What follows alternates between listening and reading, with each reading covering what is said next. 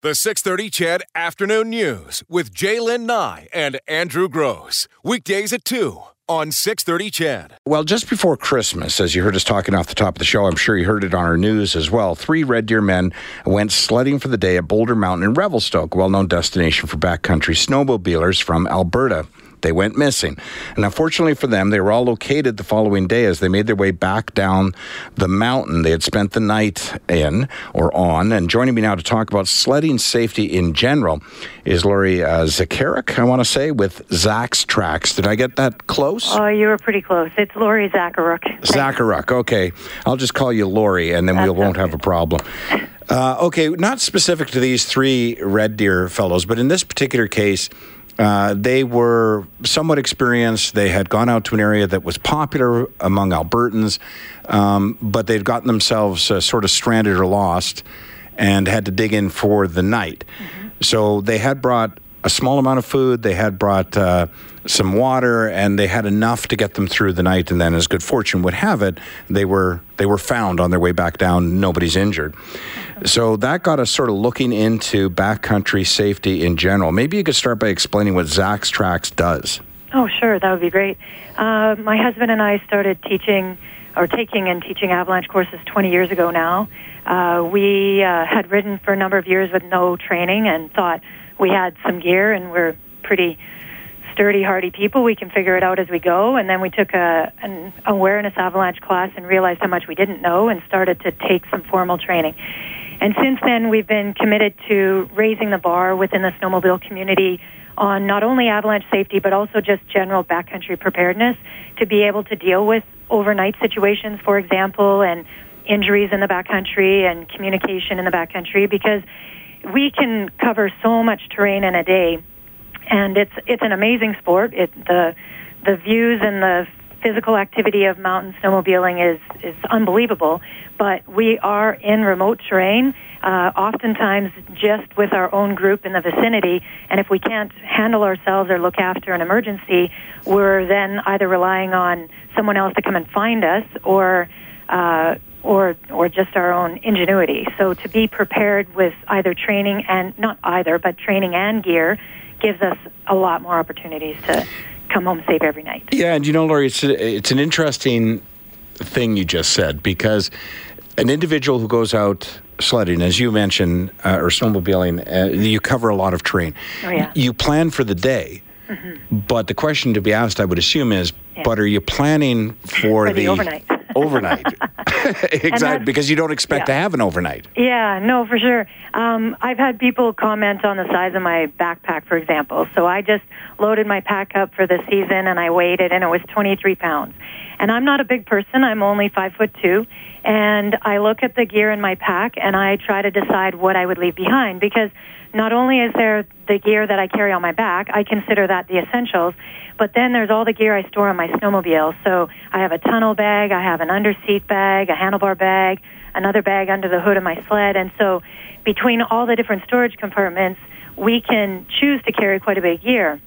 And I like to tell people you can save time, you can spend some money to save time, or you can save some money, but down the road it's going to cost you time. And so when I decide what I'm packing, I look at the chance that what if I end up injured by myself in the dark, in the cold, without my machine? That's the stuff I need in my pack.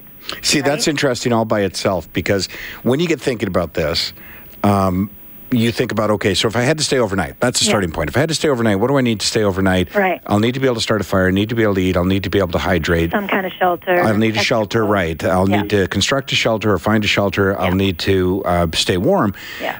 But then you mentioned, well, wait a minute, what if I'm injured, though? Yeah. Or what if somebody in my party is injured? Am I able to deal with that? Yeah. And then, from there, your mind starts opening up. Well, wait a second. What if I fall through the ice? Or what if I'm wet? Yeah. No, we've had a lot of those different issues, and they weren't all our group.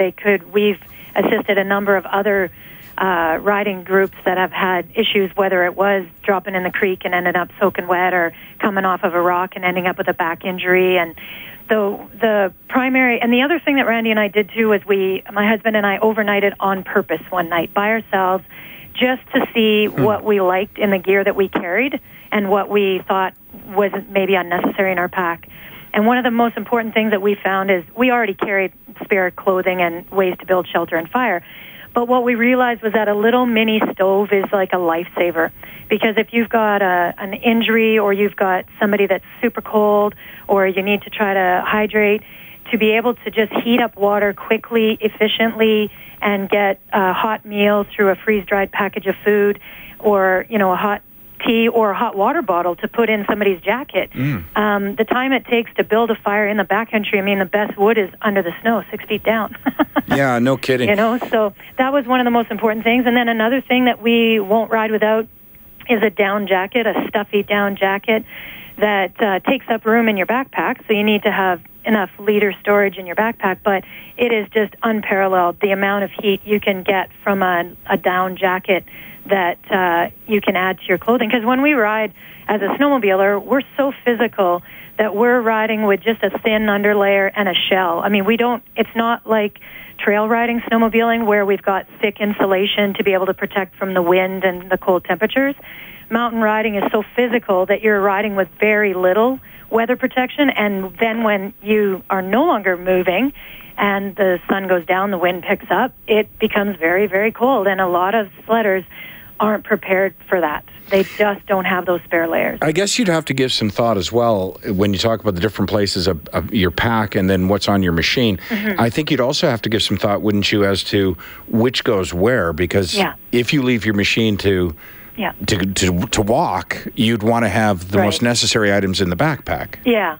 So what I call it is my essentials in my pack and my luxuries on my sled. So, for example, my lunch is on my snowmobile, but my emergency food is in my pack. My spare mitts, which are warmer, are in my pack, but my extra gloves that I know I'm going to use throughout the day are on my snowmobile. My prescription glasses are in my pack, but my sunglasses and my extra goggles are on my snowmobile. So essentially, my backpack stays zipped for the whole season, and I don't unpack it because it's just my emergency gear, and all my daily expected use stuff will be on my machine, and that way my pack is always dry, and I just store it in my truck or my snowmobile or my trailer, and it's just good to go. And I know I've never accidentally unloaded and left things behind. Lori, you've just had a light bulb go up over my head because I'm thinking I don't snowmobile, never owned a snowmobile, but the idea you're missing out, man. Well, I know, so I hear, But the idea of having a backpack, a lot of motorists have an emergency pack, but it isn't necessarily suitable for if you had to hike out of an area. A backpack, instead of an emergency with some of the same items, but some of the items you've mentioned would be a brilliant idea. I'm almost out of time. I wanted to ask you one other question, just as an experienced snowmobiler. How important is it to mechanically check and maintain your snowmobile as well? Oh, yeah. Well, that's my husband's job. But no, it is very important because of the distances that we travel.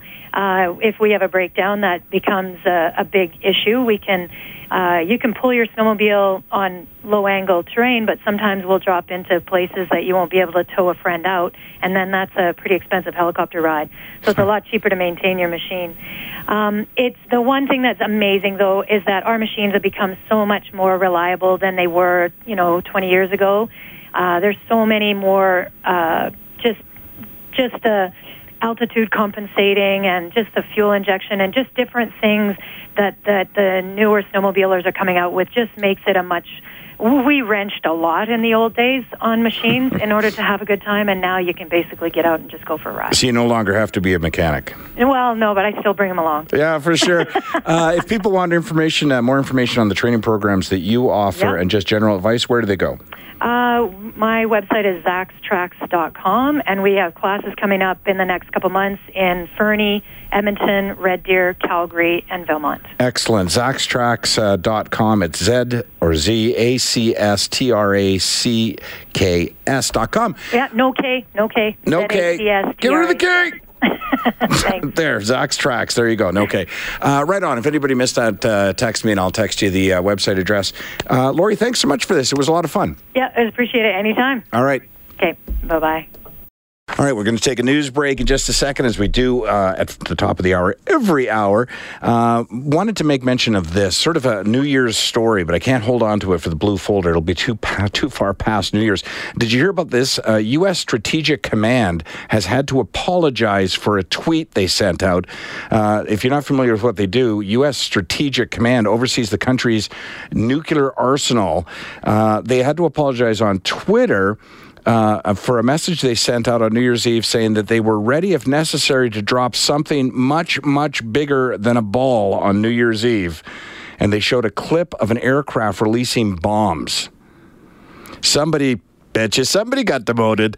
They are, of course, referring to the Times, or they were referring to the Times Square tradition of dropping the ball on New Year's Eve.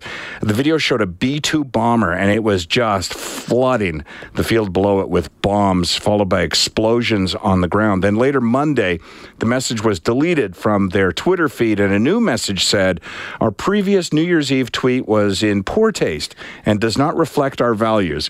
We apologize.